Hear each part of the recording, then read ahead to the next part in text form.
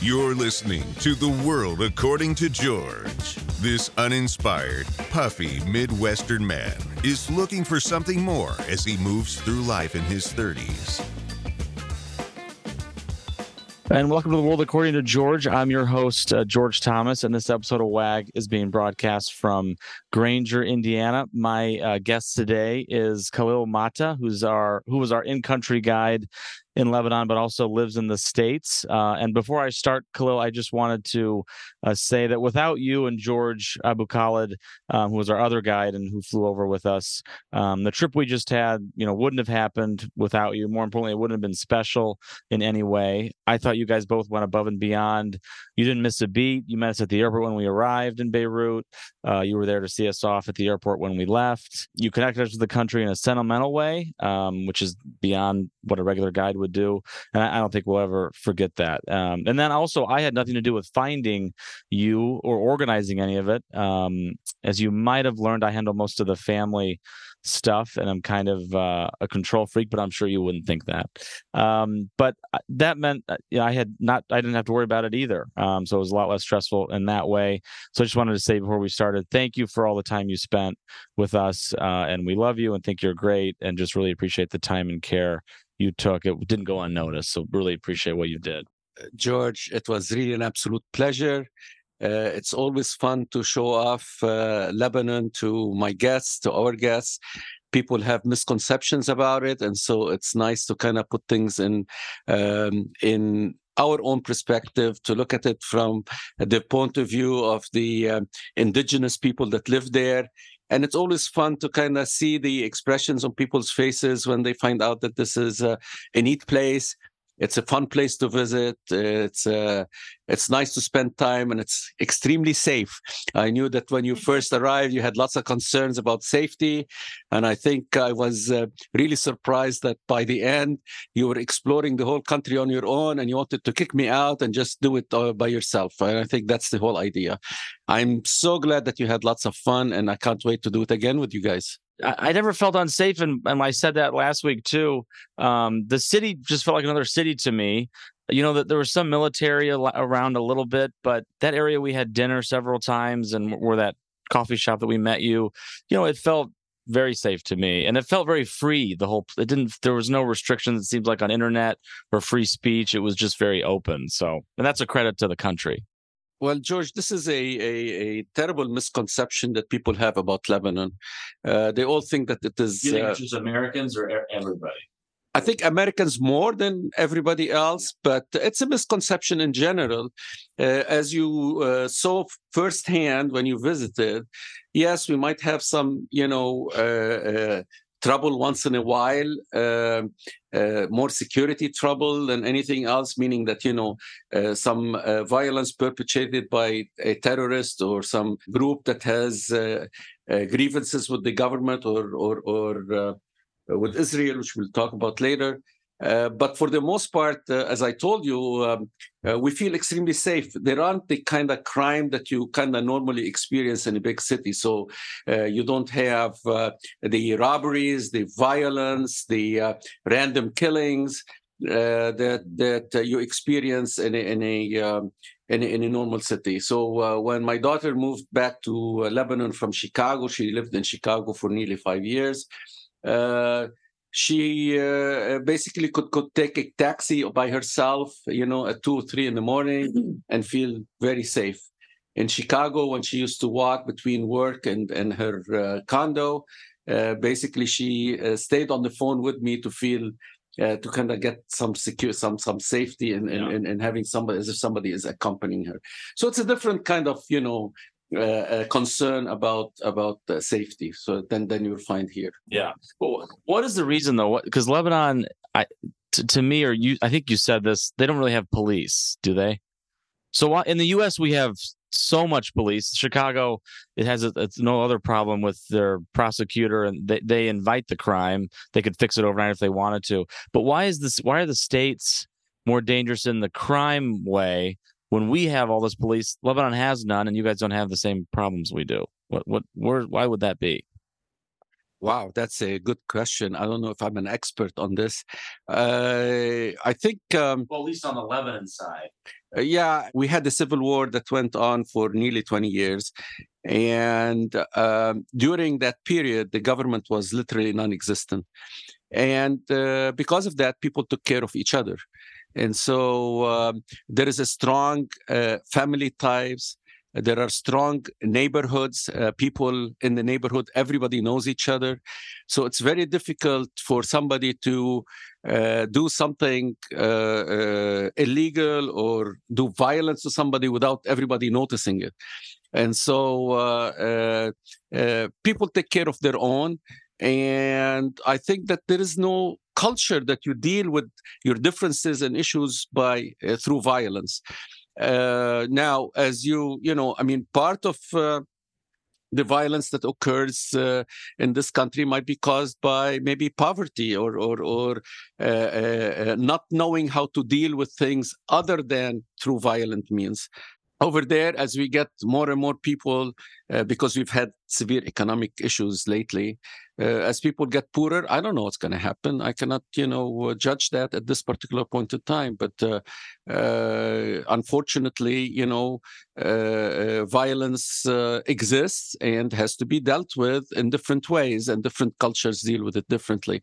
And maybe, also it has to do with the fact that, it's looked very down upon you if you kind of deal with your problems violently, and the punishment is very severe, either on the part of the relatives, or if somebody hurts somebody else, then the relatives will come and exert their own revenge through vengeance, and the government, if you go to any one of those prisons that exist in third world countries, it's not a fun place to be in. So people kind of avoid getting caught, and don't want to experience that.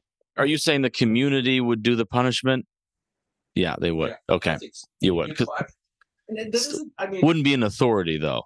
It depends. It depends. I think that, if you're, there is some police that exist, there is some semblance of a government, but they don't have too much authority, especially on the people that are well connected.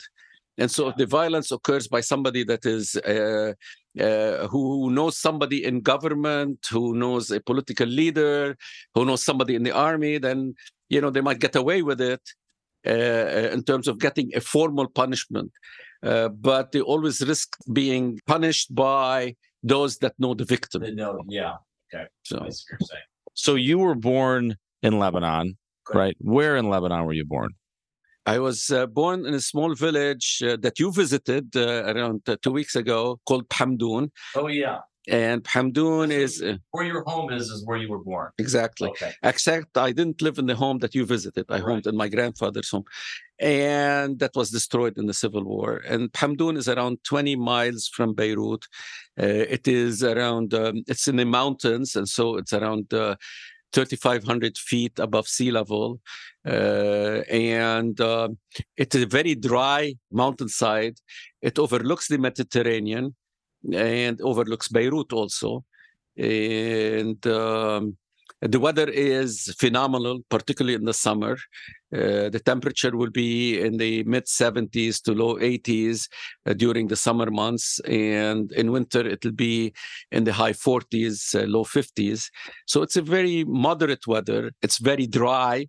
It's dry 9 months of the year, and it rains only 3 months of the year. So, and when it rains in the mountains, and where I live, it'll probably be in the form of snow. So not too many people realize that in Lebanon, we actually have mountains that have a lot of snow in them. Yeah. And one of the things we pride ourselves on is that you can, in the winter months, literally swim in the sea, in the Mediterranean, and in maybe an hour or less be in the mountains and ski. And there are several ski resorts in Lebanon. Wouldn't have guessed that. It doesn't seem that far from Beirut, really. So, no. Yeah. So you lived in Lebanon for how long until you moved to Indiana? Okay, I basically I left Lebanon at the age of 20. On my 20th birthday, I left Lebanon. I had spent the first 2 years of college at the American University of Beirut, and then the situation in Lebanon got too violent for my parents' taste, and they literally put me on a plane and sent me abroad to finish my studies. I came here to West Virginia Tech and finished my bachelor's degree in computer science, and then came to Notre Dame. And I've been here since then. I spent around 36 years at Notre Dame, 3 of them as a PhD student. And then afterwards, I taught for over 30 years in the College of Business at Notre Dame, teaching computers. And weren't you the chair of a program there? What was that program? I was the acting department head for 2 years in the early 90s of the management department. And I was the director of the Management Information Systems program for around, I would say, nearly 20 years in the department. So basically, the Management Information Systems group within the management department. So we were a subset of the management department. Did you always wanted to be a teacher or professor? Absolutely not. Okay, I kind of stumbled into it. As a matter of fact, when I was growing up, I wanted to be a pilot out of all things, but my eyesight wasn't perfect, so they didn't allow me to enter pilot school. Then I wanted to be an army officer, and my parents wouldn't hear of it. And so they sent me to this one. My parents insisted I go to the States, given that they've been saving all their money to get my brother and I educated. They insisted that we come here and either do engineering or medicine.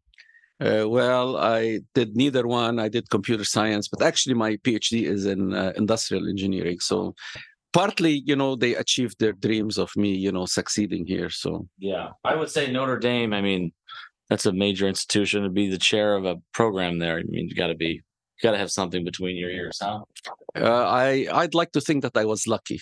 Okay. Right. You're also very smart, but I know you speak fluent Arabic in addition, of course, to English. Do you speak any other languages? I speak passable French, and I'm sure that all my friends that are hearing this are going to laugh their heads off because my French is terrible, but I can understand French. Yeah. And how many months of the year do you spend in Lebanon? I would say I spend the majority of my year over there. Probably between 7 and 8 months of the year are in Lebanon. Around 3 months are in the States. So I make it a point to come here twice a year, usually in the fall and in the spring, and to visit my grandkids that live here. And then I spend 1 month in Egypt, in Sharm el-Sheikh, where my daughter lives with my grandson. Will you eventually live in Lebanon full time as you age? I already old, by the way. You don't know that because you can't see me. I'm just talking to your audience. Yes. They don't know. You don't drink alcohol? No, I don't drink alcohol. Not because I don't have to. Yeah. Well, I don't know. My dad used to have a glass of whiskey every evening, and that seemed to work for him. How long did you live? Till he was 70. He's just he didn't die of natural causes. So Okay, yeah. He died of violent thing. Well, yeah. No, it's fine. It's okay. In 1982, as I finished it was during the Civil War, yeah. But in 1982, when I finished my PhD, I basically received news. I was woken up one evening that my dad was killed, and he was killed during the Israeli invasion of Lebanon. That's the year when the Israelis came into Lebanon to get rid of the PLO. It seems every so often we have these incursions. And was that some kind of terrorist group, or just they didn't like the PLO? Or? Yeah. Well, let's make sure that we understand. Put the terms correctly. The PLO is the Palestinian Liberation Organization, and it's not like a Hezbollah or Hamas today. Well, I mean, they were their Hezbollah and Hamas of the time, at that time. But I wanted to make the point that, what people in the West or in the United States would perceive as a terrorist group, people in the region might consider them to be freedom fighters. So a freedom fighter for one, society might end up being a terrorist group for another society, depending on your perception and where you're looking at things at. Right. Okay.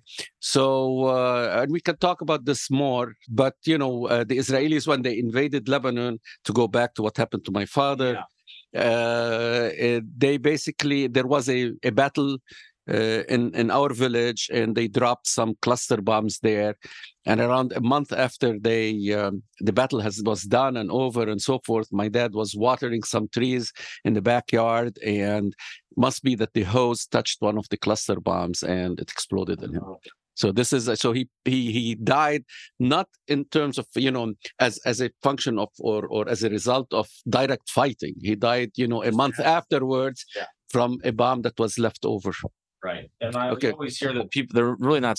Cluster bombs are obviously a huge danger to civilians, and we don't want to use. We use them today, I guess, but you really don't want to be using them because of what happened to your father. Exactly.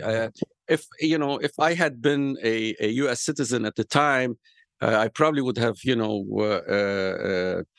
been more vocal and maybe even had a lawsuit against, the sales of cluster bombs to other countries. I hear today that they're selling them to Ukraine.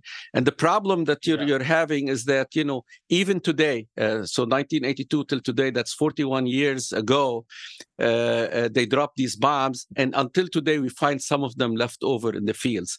And so, and there are kids that are playing out there, and they look innocuous enough that people end up touching them. And when they do, most of them are not operative anymore. But, every once in a while you hear that somebody had a bomb explode in them. Now, fortunately, most of the people that have been injured and not killed, my father was unlucky at the time when that happened.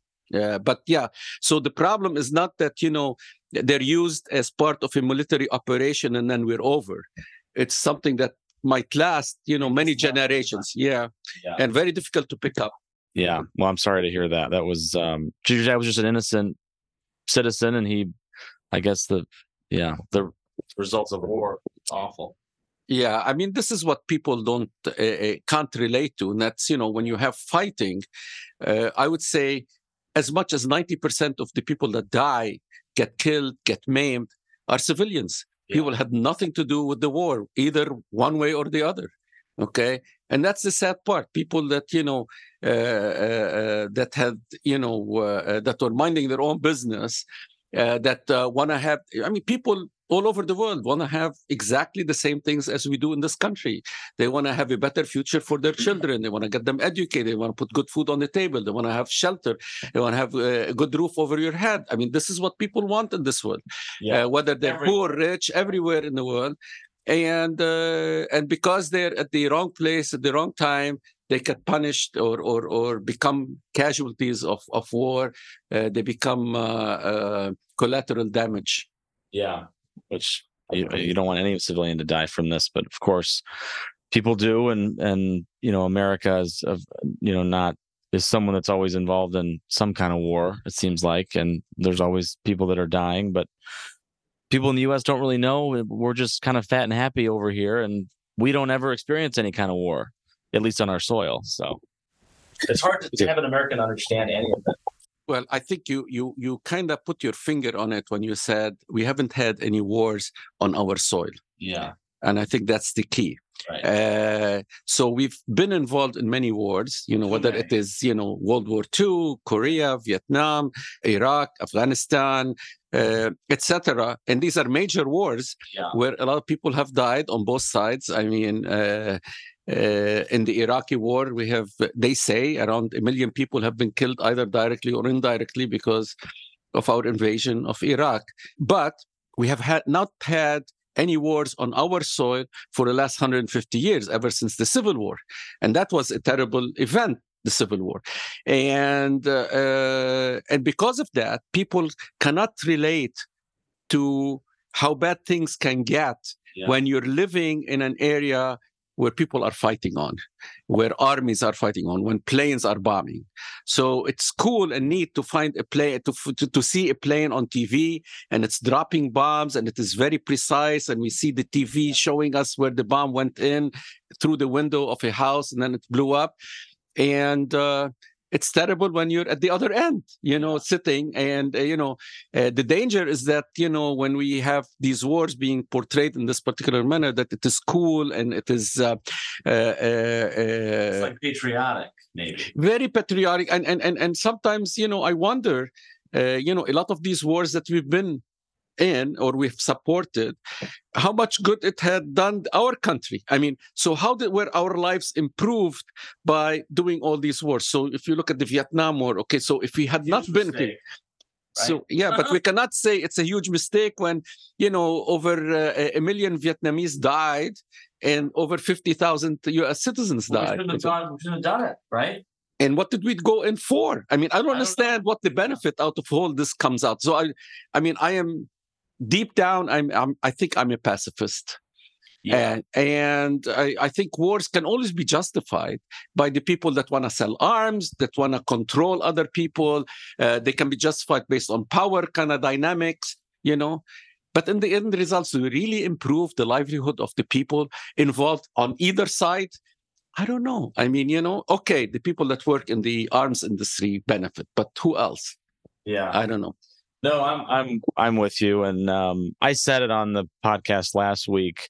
Just recent history, Iraq and Afghanistan, those were completely, in my view, pointless wars. We got nothing from them. You look at Afghanistan; it was our longest war in history, and we left, and we lost a bunch of soldiers at that airport when we were leaving, and we improved nothing. We improved nothing. And how many American lives and how many Afghanistan, innocent people there were killed? It just makes no sense. So it seems like there's more of an appetite in the U.S. public not to get involved. Of course, I say that, and now we're supplying all these people. We're not. The whole thing I keep hearing is, well, there's no boots on the ground. So if there's no boots on the ground, we're all okay with it. That's what it seems. Seems like we have so much PTSD. As long as American soldiers are not somewhere, but we can give them missiles and stuff, it's okay. Yeah, that's true. I mean, I think, it makes it seem okay because we don't have any Americans dying. But unfortunately, a life is a life. Yes. Whether it is an American soldier, an American civilian, a Lebanese soldier, a Lebanese civilian, an Israeli soldier, an Israeli civilian, a Palestinian soldier, a Palestinian, And I think, I mean, wars have been with us since we have been documenting history. So it's been with us for thousands and thousands of years. It seems to me that it is a terrible way to basically solve problems. Yeah. And it seems to me that we, in the 21st century now, we can find other modern ways by which we can communicate with each other and basically deal with our differences. Differences can be a source of strength, not a source of a threat to each other. Mm-hmm. And hopefully, I don't know, the problem is as long as there are people that are benefiting from war, then they will basically continue to kind of give us this misconception of, that we need to be afraid of the other person, of the unknown, and we need to protect ourselves from them. And usually, that has been done in a violent way. Yeah. So then the stronger wins all the time, and the stronger is always right because they write history. What I wanted to change gears a little bit. Do you know what year France colonized Lebanon, or what around time period was that? My second question to that is, if it was so long ago, how come there still seems to be so much French influence in Lebanon? Even the highway signs are in French and English. But still, yeah. Basically, France colonized Lebanon in 1920, right after World War I, so around 100 years ago. And I think the French influence in Lebanon is huge, as George is telling you. And you see it mostly in the fact that almost half the schools in Lebanon, meaning the primary and high schools in Lebanon, were created and to some extent run by French priests, I will say, Jesuits, Holy Cross people, and almost all, so half the schools in Lebanon are basically Christian schools that were created by the French. And that influence remains still today. So even the Muslims in Lebanon, the majority of those Muslims in Lebanon actually get educated in Christian schools. And that's a huge contribution that the French have made to our society. And this is why when people talk about, let's go back talking about Lebanon. When you look at Lebanon, Lebanon is a very small country. It's a country of 10,000 square kilometers, sorry, not miles. And so it is smaller than Rhode Island. Just to put things in perspective. And we have no industries to speak of. We have no huge agricultural lands to speak of. And it's very difficult for us to kind of export a lot of goods and get hard currency to buy oil and gas and all these other things that we now need for electricity and everything else. And so what do we export? And I keep telling George during the trip, we actually, we export educated human capital abroad. So you have many more Lebanese living abroad than you have Lebanese living inside the country. Most of these people living abroad are highly educated. They're totally integrated in the societies they went to. They're highly productive. And many of them send back money and funds and so forth to help people that have remained back in Lebanon. And so much of that education, much of that educated workforce was actually developed by the French, by the true French schools. Now, of course, in higher education, meaning in colleges and universities, the most famous university we have is the American University of Beirut. So despite we have a French basis, but interestingly enough, almost everybody in Lebanon speaks English, as George will tell you. Yeah. Even the taxi driver will speak English. The waiter will speak English. So when we were kind of, seeing the country together, I'll tell them, you don't need me because you can go anywhere you want. Any taxi will understand you. Any waiter will understand you. You can, communicate with them. That's the fun part about being in Lebanon is you don't have to learn another language, nor get your iPhone and then translate, if you want to say something in Arabic. And that, to a great extent, is a credit to the French education system. So most of the Lebanese will study Arabic and French to start with. And then when they are in fifth or sixth grade, they pick up English. And whoever studied French first ends up learning English very easily. So most people in the country will speak 3 languages. And that's great. And some of them go to the American university and actually do their education in English, their college education in English, and end up coming to the States and getting their higher degrees, whether it's masters or PhDs, or becoming doctors over here. And despite the fact that they started their education in Arabic and French. And obviously, anyone who can speak 2 or 3 languages, and that's a big sign of intelligence. We don't have that as much, I would say, here. I want to correct here, George. I don't think it's a sign of intelligence. I think most of the... I took so many years of Spanish, I don't know anything. And I'll tell you why. Because you learn... No, George. No. I'm sorry. I'm gonna, we're gonna disagree on this one.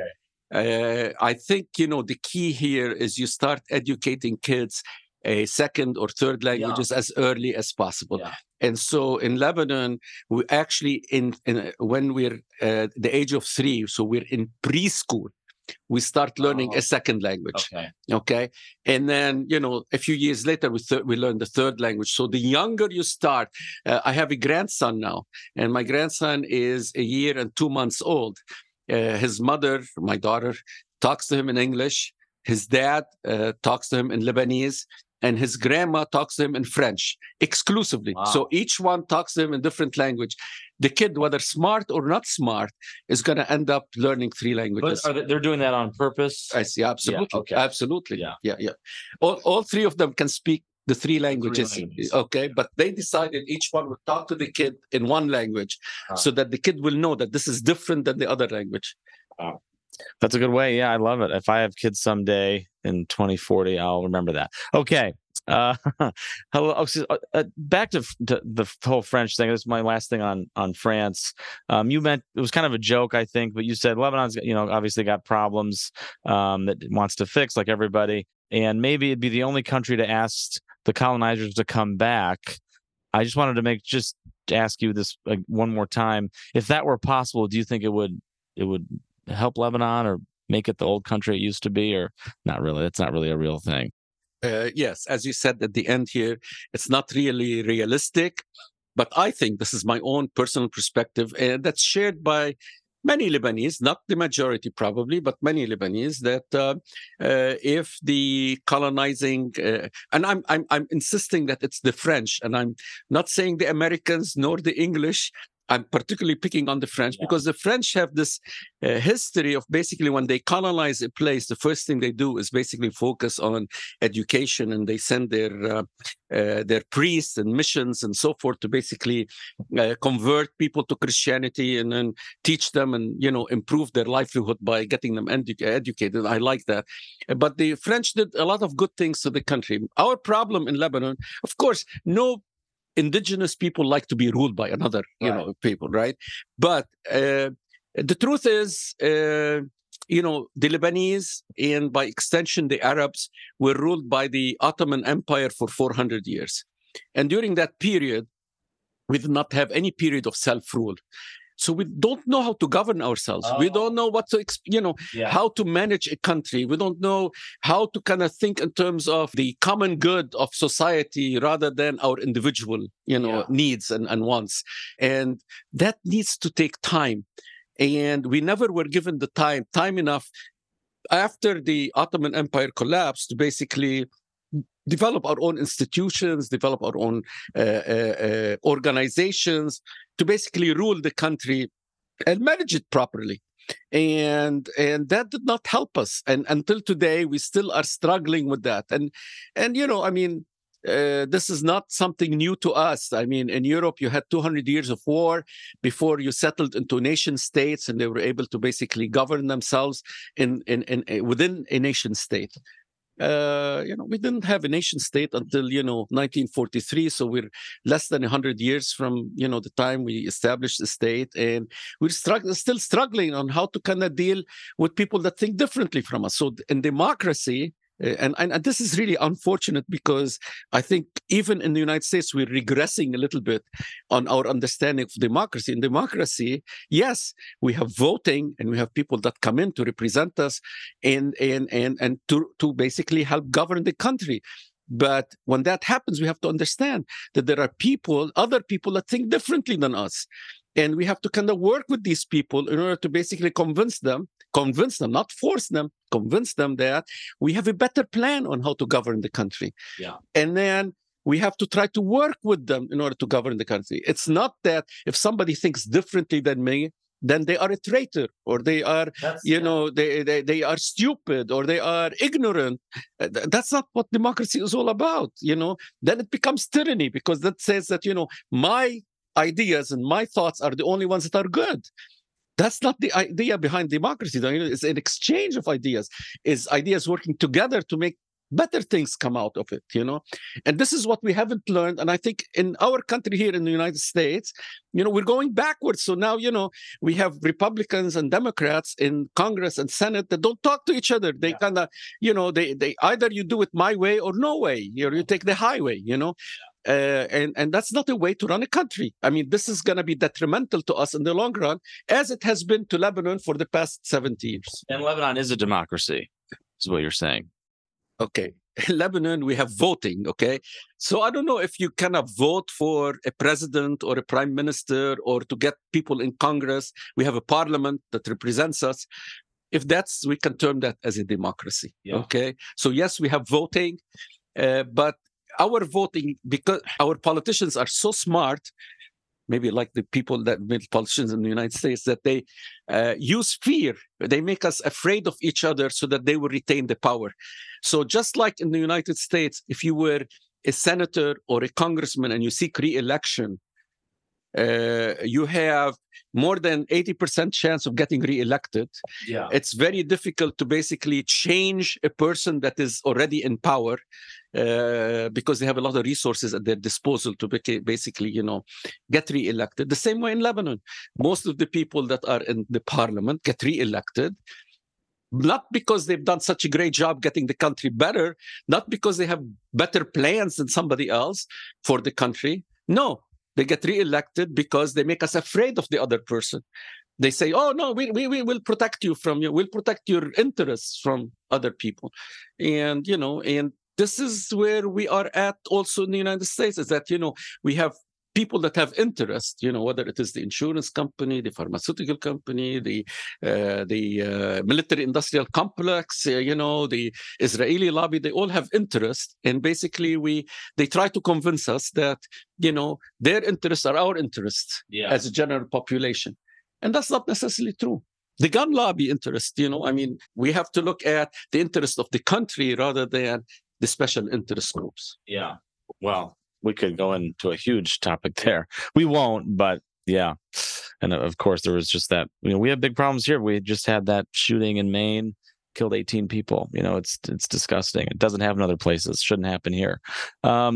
If you could just, so Lebanon, we've talked a lot about it, the problems, whatever. If you could say, wave your magic wand and fix one thing overnight that would have an immediate positive effect in Lebanon, what would it be? I would fix the judicial system.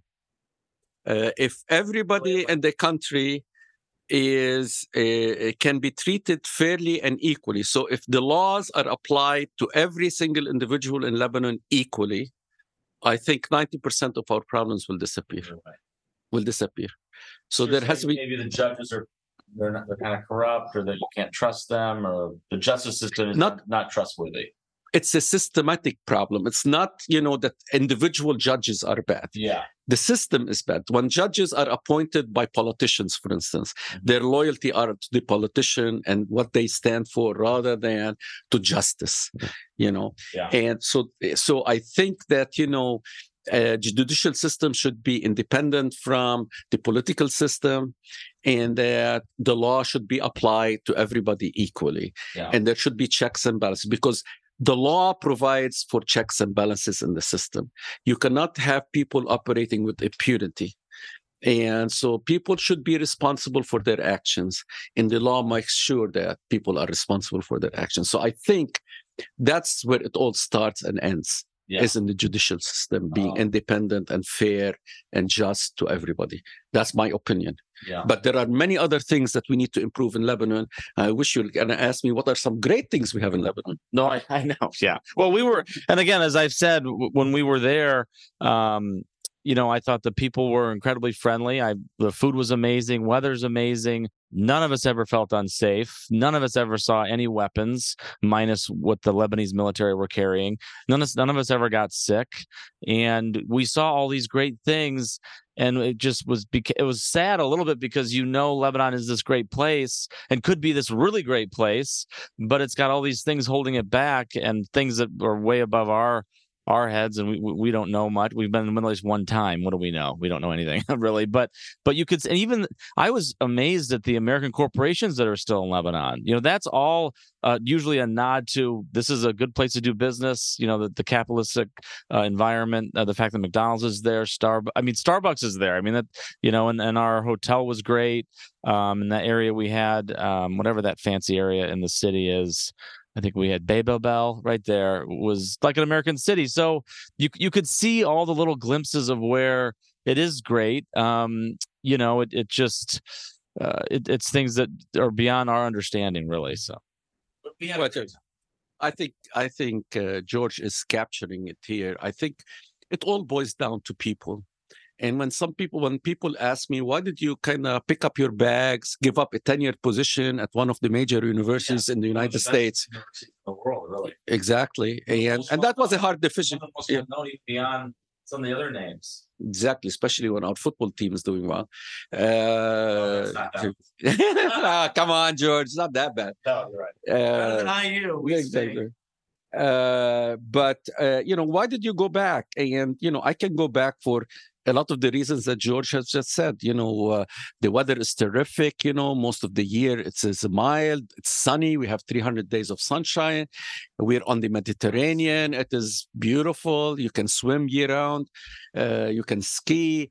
You can have, probably the best food in the world, bar none.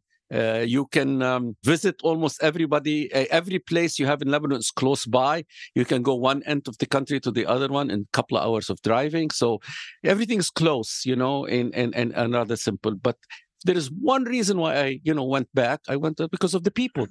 I love the people that exist in Lebanon. They're warm. They're generous.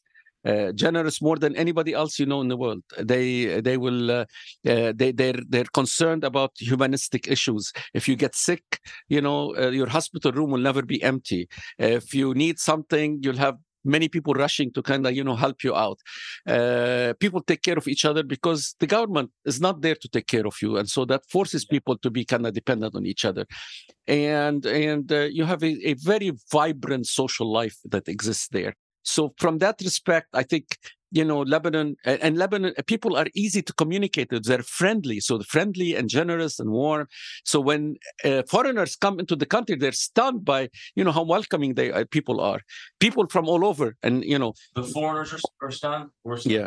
Yeah. And so I think that's the one thing that kind of differentiates us, because there are other countries that have nice weather, other countries that have, archaeological sites, other countries that have nice beaches and so forth. But I think the people in Lebanon are particularly generous and warm and friendly, more so than most other people I know. Why are they so friendly? Is that just I'll tell you, there is a saying we have that says, need is the mother of all inventions.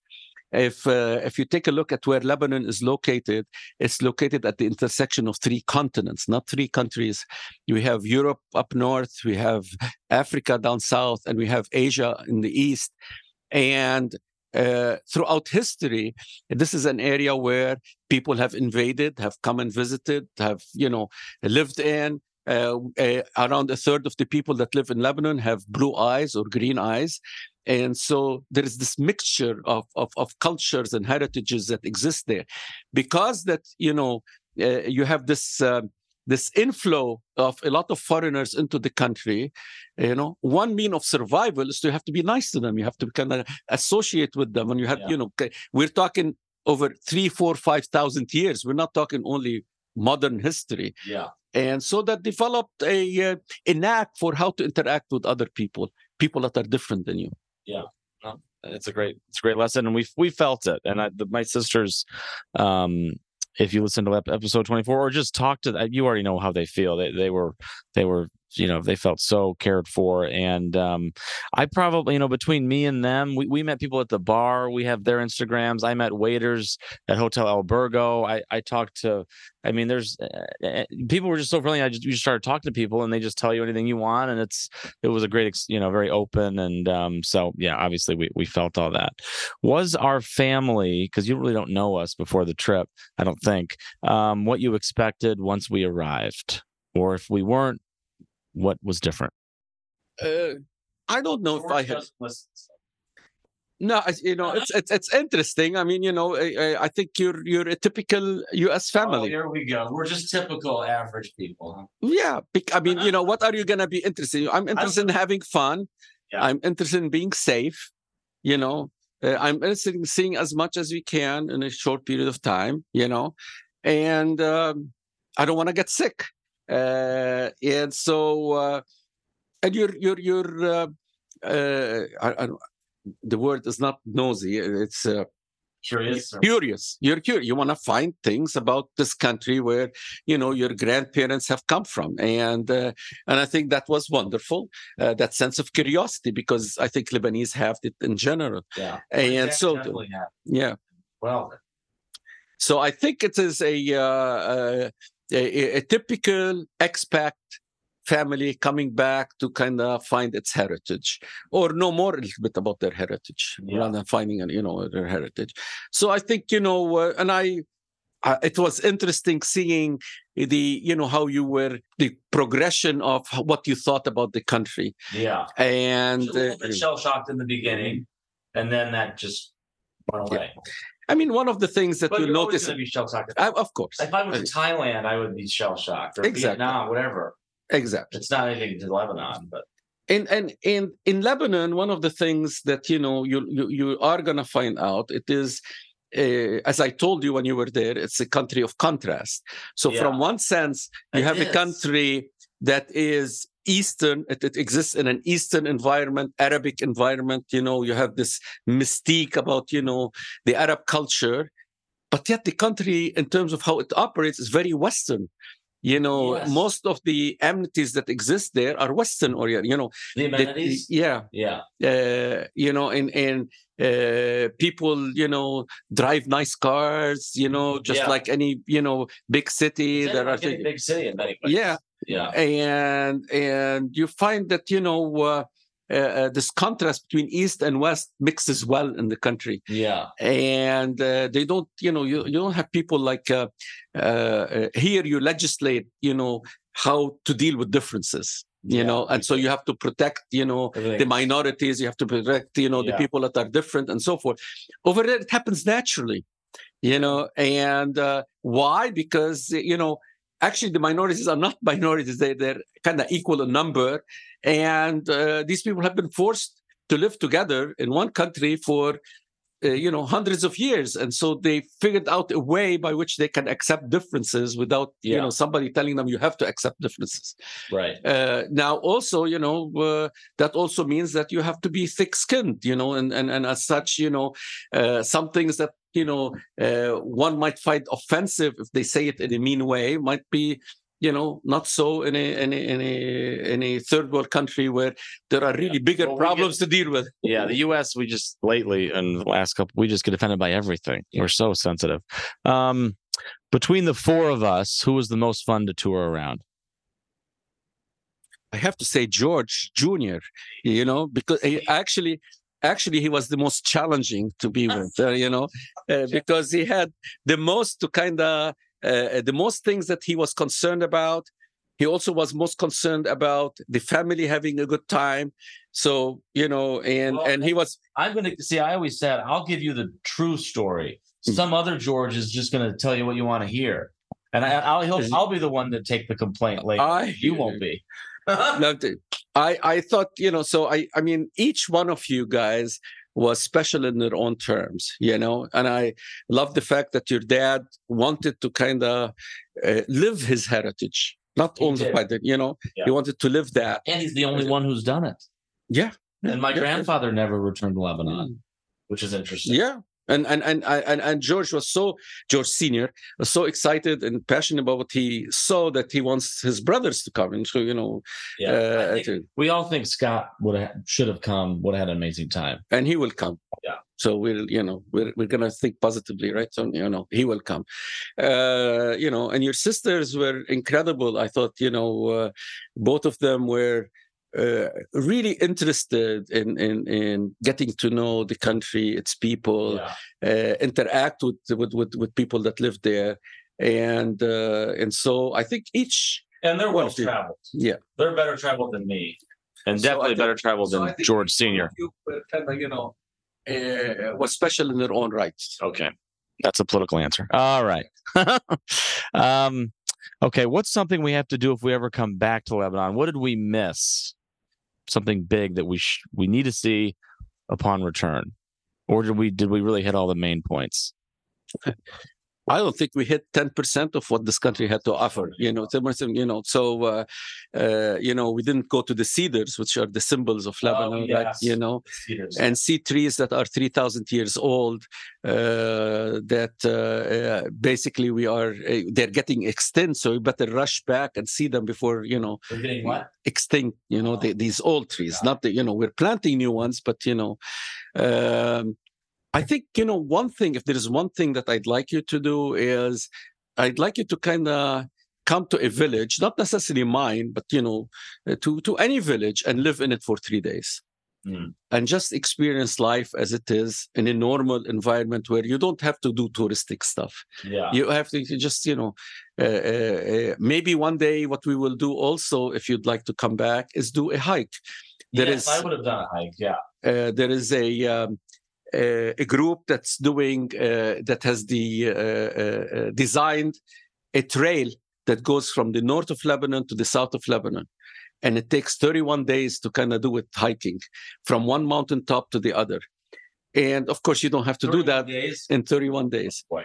So you don't have, I have not done that, but I have done pieces of it. Okay. So what you can do is go for 3 days, 5 days, 7 days, and, participate. The nice thing about that is not doing the 31 days. I mean, because you don't have the time, maybe you do, but, or the interest. But it'll be nice to do it for 3 days. Yeah. And what you do is you spend 2 or 3. And then where we camp actually in villages that are remote villages away from, I would call civilization, and just get to meet some really phenomenal people that live there and see how they live, what their thoughts and ideas are, how do they interact with people that are foreigners, etc. And the nice thing about Lebanon that we haven't talked about is that, the people in that country is very, very diverse, especially when it comes to religious beliefs. Right. I noticed that when we were touring. There's all these different pockets of religion and living together. Yeah. And so, I mean, that's it. So what was the one, Maronite? So the Maronites are basically an offshoot of the Catholics. The Catholics, yeah. So you have Maronites, you have Orthodox Christians. These are, Greek Orthodox Christians are part of the Eastern Church. There are Protestants, of course. And then there are Muslims. There are Shiites and Sunnis. Yeah. And then there is Druze. Druze are an offshoot of the Muslim religion. They're very, enclosed community. Is that where that big castle was you took us Yes. to? That's it. Yes. Okay. Beit Hadin. Okay. Yeah. But the nice thing... when my great-grandfather was born. And so his great-grandfather was a Christian Maronite. We were Christian Maronites. And he was born and lived 2 villages away from where the Druze ruled Lebanon for 400 years. And the castle exists today, and it's in perfect condition. So yeah, and the nice thing, this is the nice thing, is that throughout Lebanon, the Christians, the Muslims, the Druze are intermixed. It's not like you have, one area that has only Christians and another one has only Muslims, another one has only, Druze and so forth. Actually, when I go hiking, one night we sleep at the Muslim village, another we sleep at the Christian one, another we sleep, and it's just within a walking distance from one another, Yeah. So. What was that Christian monument you took us to? And you said there's more visitors that are Muslim visiting it than Christians. Yeah, that monument is called Harissa, which is St. Mary's of Mount Lebanon, and this monument that they've done or we've done for St. Mary overlooks the biggest Christian town in Lebanon, but yet there are more Muslim visitors to it than there are Christians.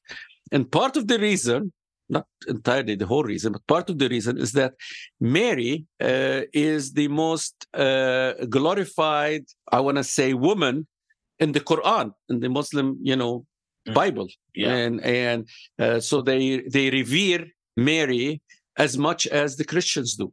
And they believe that she is the mother of Jesus. Jesus is called Yeshua in Arabic. And they consider Jesus to be a prophet. They don't consider Jesus to be a son of God like we do. But they consider him to be probably the most important prophet, either before or after Muhammad, depends how some people say he's even, he's the only prophet in the Quran that has made miracles. So they admit that Jesus has made miracles, while Muhammad did not do any miracles. So despite Muhammad's claim to fame in the Muslim religion is that he is the last, they believe he's the last prophet. He's the final prophet that basically puts the final touches on the monolithic religions, but the Muslim religion is built on, it's based on the Old Testament and the New Testament. So nearly 60% of the Quran, the Muslim Bible, is based on the Old Testament and the New Testament. The main difference, and all 3 religions teach peace, teach love, in contrast to what is being marketed, that a lot of the Muslims are basically terrorists, and and they enjoy killing. Of course, they're not. And of course, there's. I mean, what the Muslims, what some Muslims have done in the name of religion is very minuscule compared to what some Christians in the Middle Ages did in the name of all the crusades that were done, in the name of God, by the Christians, by us Christians, is yes, I am Christian. I am not a practicing Christian, but I was born as a Christian. Uh-huh. Okay. Yeah, I grew up Catholic, which would make sense since we were Christian Maronites. Okay, I had we're wrapping up a little bit, but I had two fact checks from last week. Is Chili's, the American chain Chili's? I thought you said that's one of the best restaurants in Lebanon. Is that true? I never saw a Chili's. And the girl said, no, George, he's talking about an actual chili pepper. And I said, no, and then we don't know. It's funny because I just went to Chili's here the day before yesterday. I like chili. I like the salad that's like 2,000 calories and the quesadilla. I love calories. I don't know. Yeah. You look thin though. That's because I walk all the time. Oh. I exercise it off. But yeah, I eat at Chili's here, and there is one restaurant in Lebanon that is, I think it's a franchise chili in Lebanon that I particularly like it, and it is one of the I would say premier restaurants in Lebanon. There's only one. And there's only one, and it is very expensive, and it's very good. It's Chili's brand. It's Chili's branded, and and I prefer. I was right, girls, as always. George is always right. I have to tell you guys, I learned that in Lebanon. Okay, thank you. Well, yes. And then my other fact check was: does the military only make $100 per month? Was that a true fact? Because I wrote that down, but that seems insane to me. A lot of things are insane in Lebanon. Actually, we have to make a whole episode over what happened to Lebanon, and then maybe what's happening in the region.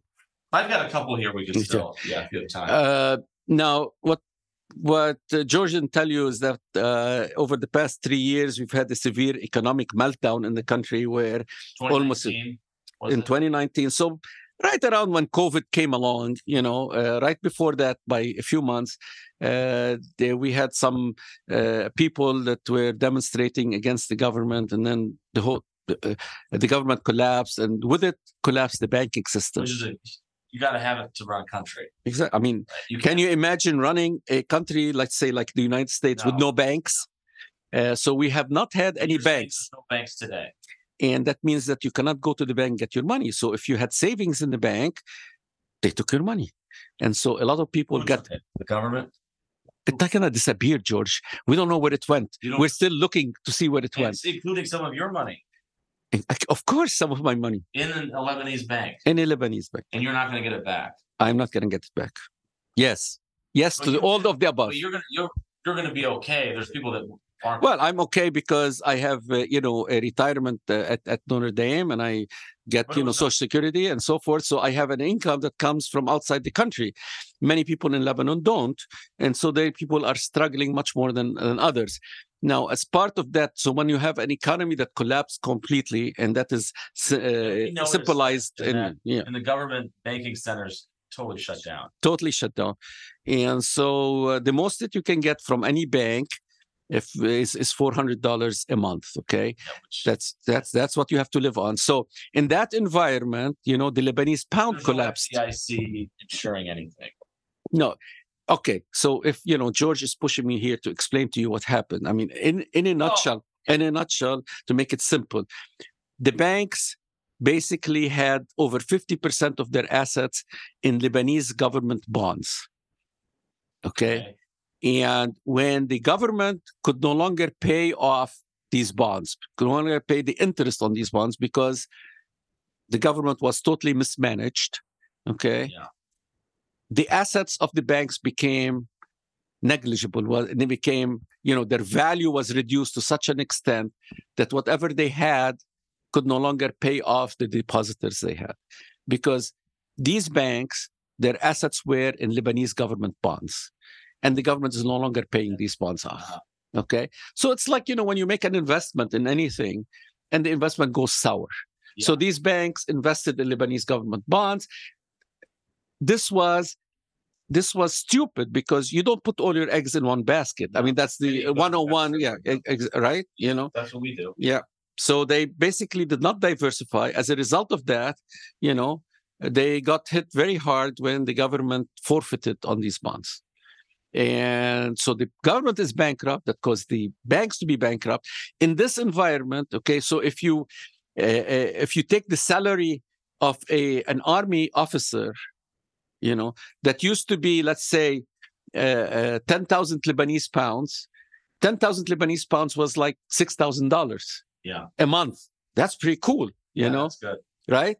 Today, that same 10,000, 10 million Lebanese pounds will make $10, right, just to give you a notion of how much the currency collapsed. So the U.S. money, and we noticed. So the government kind of the Lebanese pound went down.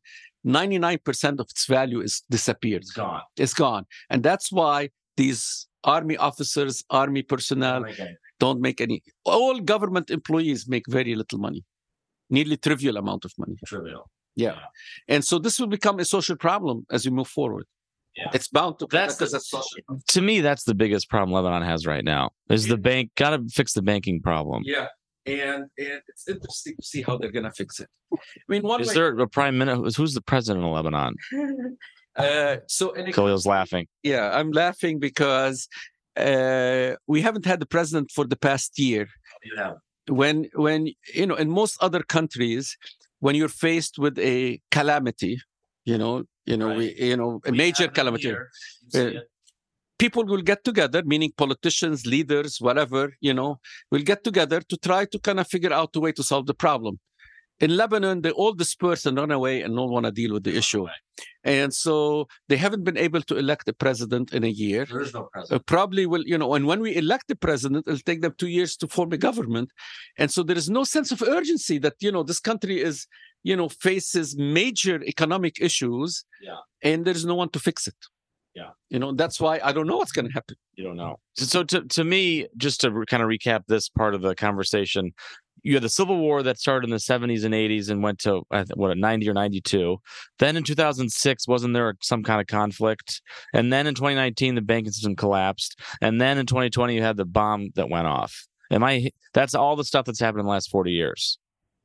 So it's right. Isn't that enough, George? That's enough. I think we've had our fair share, more than our fair share of problems. 2006. Okay, 2006. The Israelis basically decided to kind of bomb the heck out of Lebanon. So for who though? Okay, against Hezbollah? Against Hezbollah. Okay. So Hezbollah has hundreds of prisoners in Israel. And so what they do, Israel's holding Hezbollah. Yeah, and several incursions before, yes. There is fighting between these two, they took many prisoners. Got it. And so, because Hezbollah and Israel has been fighting each other for last 30 years. And so when Israelis occupied southern Lebanon from 1982 to year 2000, they took a lot of... To the year 2000 even? Yeah, to the year 2000. Early 90s. No, to the year 2000. In year 2000, Israel withdraws from southern Lebanon. Talking about the border? Yeah, the border area, the south. Go to. You didn't go to because... And we wouldn't have gone to. Because we needed a permission, from the Lebanese government to go to... But you wouldn't have wanted to take us there. No, I wanted to take you there. Next time you come, I'll take you there. Okay. Because I keep telling you, these Hezbollah people like, foreigners because they make money like everybody else. Yeah. They make money off it. They're tourism. In the Hezbollah. No, there's no. How many? Two? We went at least to one, to Baalbek, that was, a headquarters for them. And did you feel safe? Yeah, with the Roman ruins. Yeah. No, but what about that place by the sea? There's Hezbollah in there. No, not too many. No, okay. No. We went to Saida, which is, it doesn't have Hezbollah. That's not right. No. It's not a great area. Yeah, it's not. It's a poor area, and you didn't feel unsafe there, did you? No, I didn't. Yeah. No. So although being up in Baalbek that definitely started feeling like what you think about Syria feels like. Eventually, it felt more desert. Going to Beirut feels just kind of like a city, and then you've got some buildings that are like, oh, that's weird that building's standing, and it's not. I would think they would tear that building down. but they don't have. They should. That's not. That's the low priority on the problem. Yeah. Even the building next to our hotel had missile and bullet holes in it. You remember? I showed you that, right? Yes, of course. That's the Holiday Inn. That's the Holiday Inn. Oh, if there was a government, they would have turned that down by now. They should, But I mean, some of them stay there as a remembrance, as a reminder of the war, the civil war that we had. 2006. So Israel withdraws in year 2000. When they withdraw 2000, they take with them a lot of prisoners. And Hezbollah wanted to get these prisoners back. And so in 2006, and remember, between 2000, nothing happens between Hezbollah and Israel. Totally peaceful. Hezbollah kidnaps a couple of Israeli soldiers. They ambush an Israeli patrol, and they basically take 2 Israeli prisoners. And Israel goes nuts like they're going nuts today. Yeah. And so they come and for 40 days, they bomb the shit out of Lebanon. Interesting enough, they bombed the country, though. They bombed everywhere. They bombed 185 bridges. Don't ask me why they bombed the bridges, but they bombed bridges, factories, things like that, and they didn't bomb any Hezbollah kind of territories. No, they bombed the shit out of Lebanon as a punishment, I guess, for having Hezbollah there. Now Hezbollah is for the most part has fought Israel inside Lebanon, everyone's in. And, so usually you say, okay, by the way, Hezbollah is Shiite, and maybe 2/3 of the people in Lebanon are against Hezbollah fighting Israel just because they don't want to be retaliated against, not because they don't believe that they're right, but because it's not in our interest to basically be fighting Israel.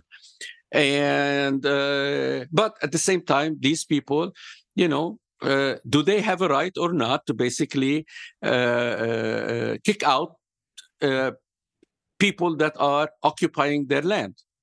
And Hezbollah, does Hezbollah or XYZ, call them whatever you want. Yeah. If somebody comes and takes part of your land, do you have a right or not to basically try to get it back by any means possible? Now, you might disagree about the means, but you probably don't disagree about the fact that they have a right to try to kind of get that land back. Yeah. But if it is their land. So for Lebanon as like a sovereign nation, given there's not a government, is it a good thing that there's such a big group of Hezbollah fighters in Lebanon? That can't be good for Lebanon, right? No, I mean, this is a big, huge debate in Lebanon.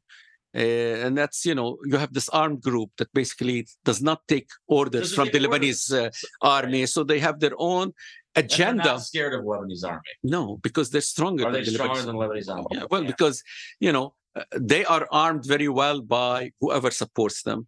And the Lebanese army is not allowed to be armed. We don't have even the money to basically arm our army. We pay our officer $100. I don't know how you can buy tanks or weapons or planes. I think you showed me the Navy of Lebanon. You said there's one Navy ship. Yeah. Right. So they need a Navy. I don't know. Yeah. I don't know. But I wouldn't want this group you're uncontrollable. Okay. So the question becomes: the US is saying, well, you're all terrorists. Yeah. That's not good. No, it's not good. But the question is, what can you do about it? I don't know. Yeah. So do you have another civil war? Now, remember, we went through a civil war that lasted nearly 20 years, at the end of which nothing changed. Okay. So now and over 100,000 people got killed in that civil war. Yeah. So now we go into another civil war where they are the most, Hezbollah is the most well-trained, equipped paramilitary militia that exists there. And the Lebanese army is weaker than it. Okay. So what do you do in that case? So you go try to fight them, and then what happens? People a lot die, and then nothing will be achieved because you probably are not going to win against them, and a lot of the country will get destroyed. What if there's like the U.S. is coming in and saying, okay, Lebanon, we'll give you all this equipment. You need to take out Hezbollah, but that never works. That is not gonna. Actually, what you want to do is if you want to get rid of Hezbollah, or you want to get rid of any group that the people that are indigenous to that area should really want that to happen. Yeah. We should not be doing it because the United States would like us to do it, or France wants to do it, or Israel wants to do it. Okay.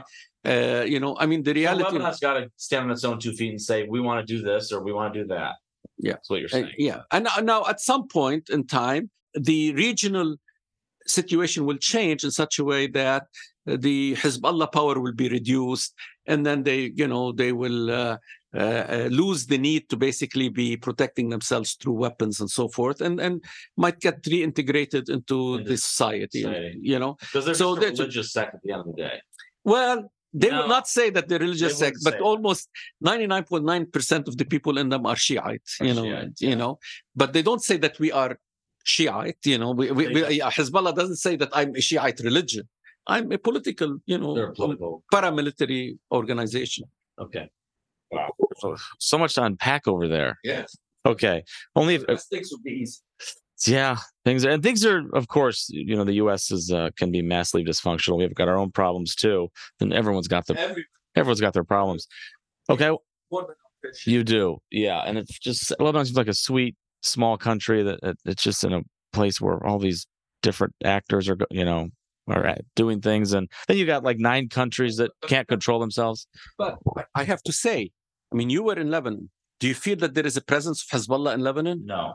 Did you feel that they are trying to get... The only people I ever saw were the Lebanese military a little bit. And the UN. And the UN. I saw 30 UN vehicles in a column going to the border. Yeah. So, that should say US on it because we paid for it, but whatever. Probably. Probably.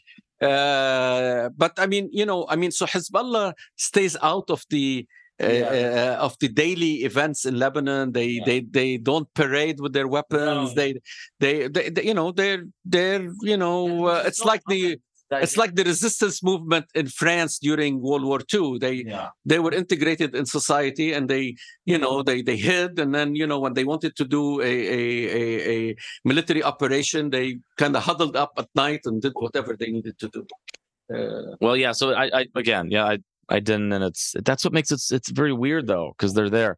Okay, I want to ask about the U.S. Embassy. So the U.S. Embassy in Lebanon is currently under construction. It's been developing and under construction, I guess, since 2015. It sits on its own hilltop on 43 acres, contains multiple story buildings, recreational space, swimming pools, offers unrestricted views of the capital. A large part of the embassy is subterranean, so it's in the mountains somewhere. It's the most expensive U.S. embassy to date at a cost of $1 billion. I think it's going to be passed by the U.S. embassy they're building right now in Vietnam, in Ho Chi Minh. But still, Lebanon is barely, as you said, a country of 6 million people. And now it's at a level 4 do not travel by the U.S. State Department. Why are we building such an enormous embassy there? It's going to be done soon, too, I guess. Probably the U.S. Embassy in Lebanon is going to be the biggest structure we have in Lebanon. It is amazing. It's a fortress. And I'm hoping that it's going to be used as a headquarters for, whatever we intend to do in the Middle East. And as a result of having such a huge embassy, they'll send a lot of personnel, and they'll get to spend a lot of money in Lebanon, and that will help us kind of rebuild our economy. So what the United States intends to do with that, is anybody's guess. I just hope that it is like a secret military base or something. No.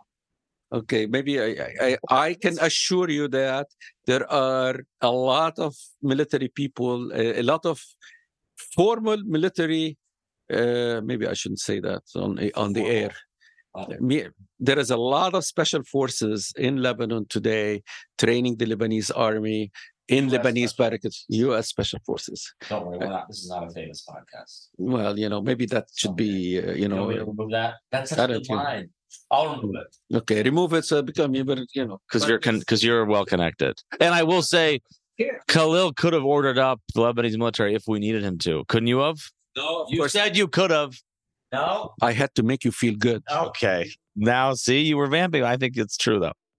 That does kind of bring us to the end. I do have some songs of the week. I'll just do quickly. One is a Lebanese artist, Dale by Like Mike and Eden Shalev.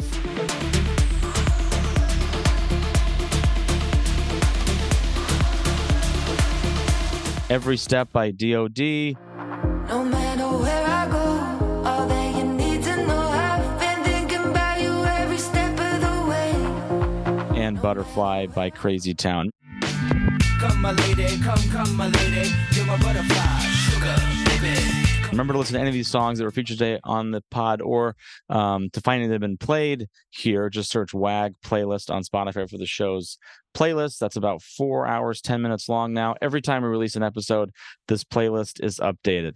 And that's it for this episode. Thanks for listening to The World According to George, available anywhere you find podcasts. Remember to follow Chicago_pod on Instagram and DM me anything that's on your mind, relationship problems, restaurant picks, or you just want to visit a new hotel and review it on the pod. I do want to say thank you to Khalil Mata for doing this. He didn't have to. He took his time on a Sunday to be here with us. And again, thank you for your just amazing job you did with me and my family. Hey, listen, thank you for inviting me. I really appreciate you giving me a chance to give my views on Lebanon, on what's happening currently in the situation, and for your interest in kind of getting to know more about, what's going on in the homeland. So it's great to learn and try to understand this thing that's been going on for so long. But you're such a sweet man. We love you. And I'll see everyone right here next week. Everybody have a great week. Thank you again. Well, appreciate it. Subscribe to WAG now and find out what George will sound off about next. New episodes drop every other Thursday anywhere podcasts are available.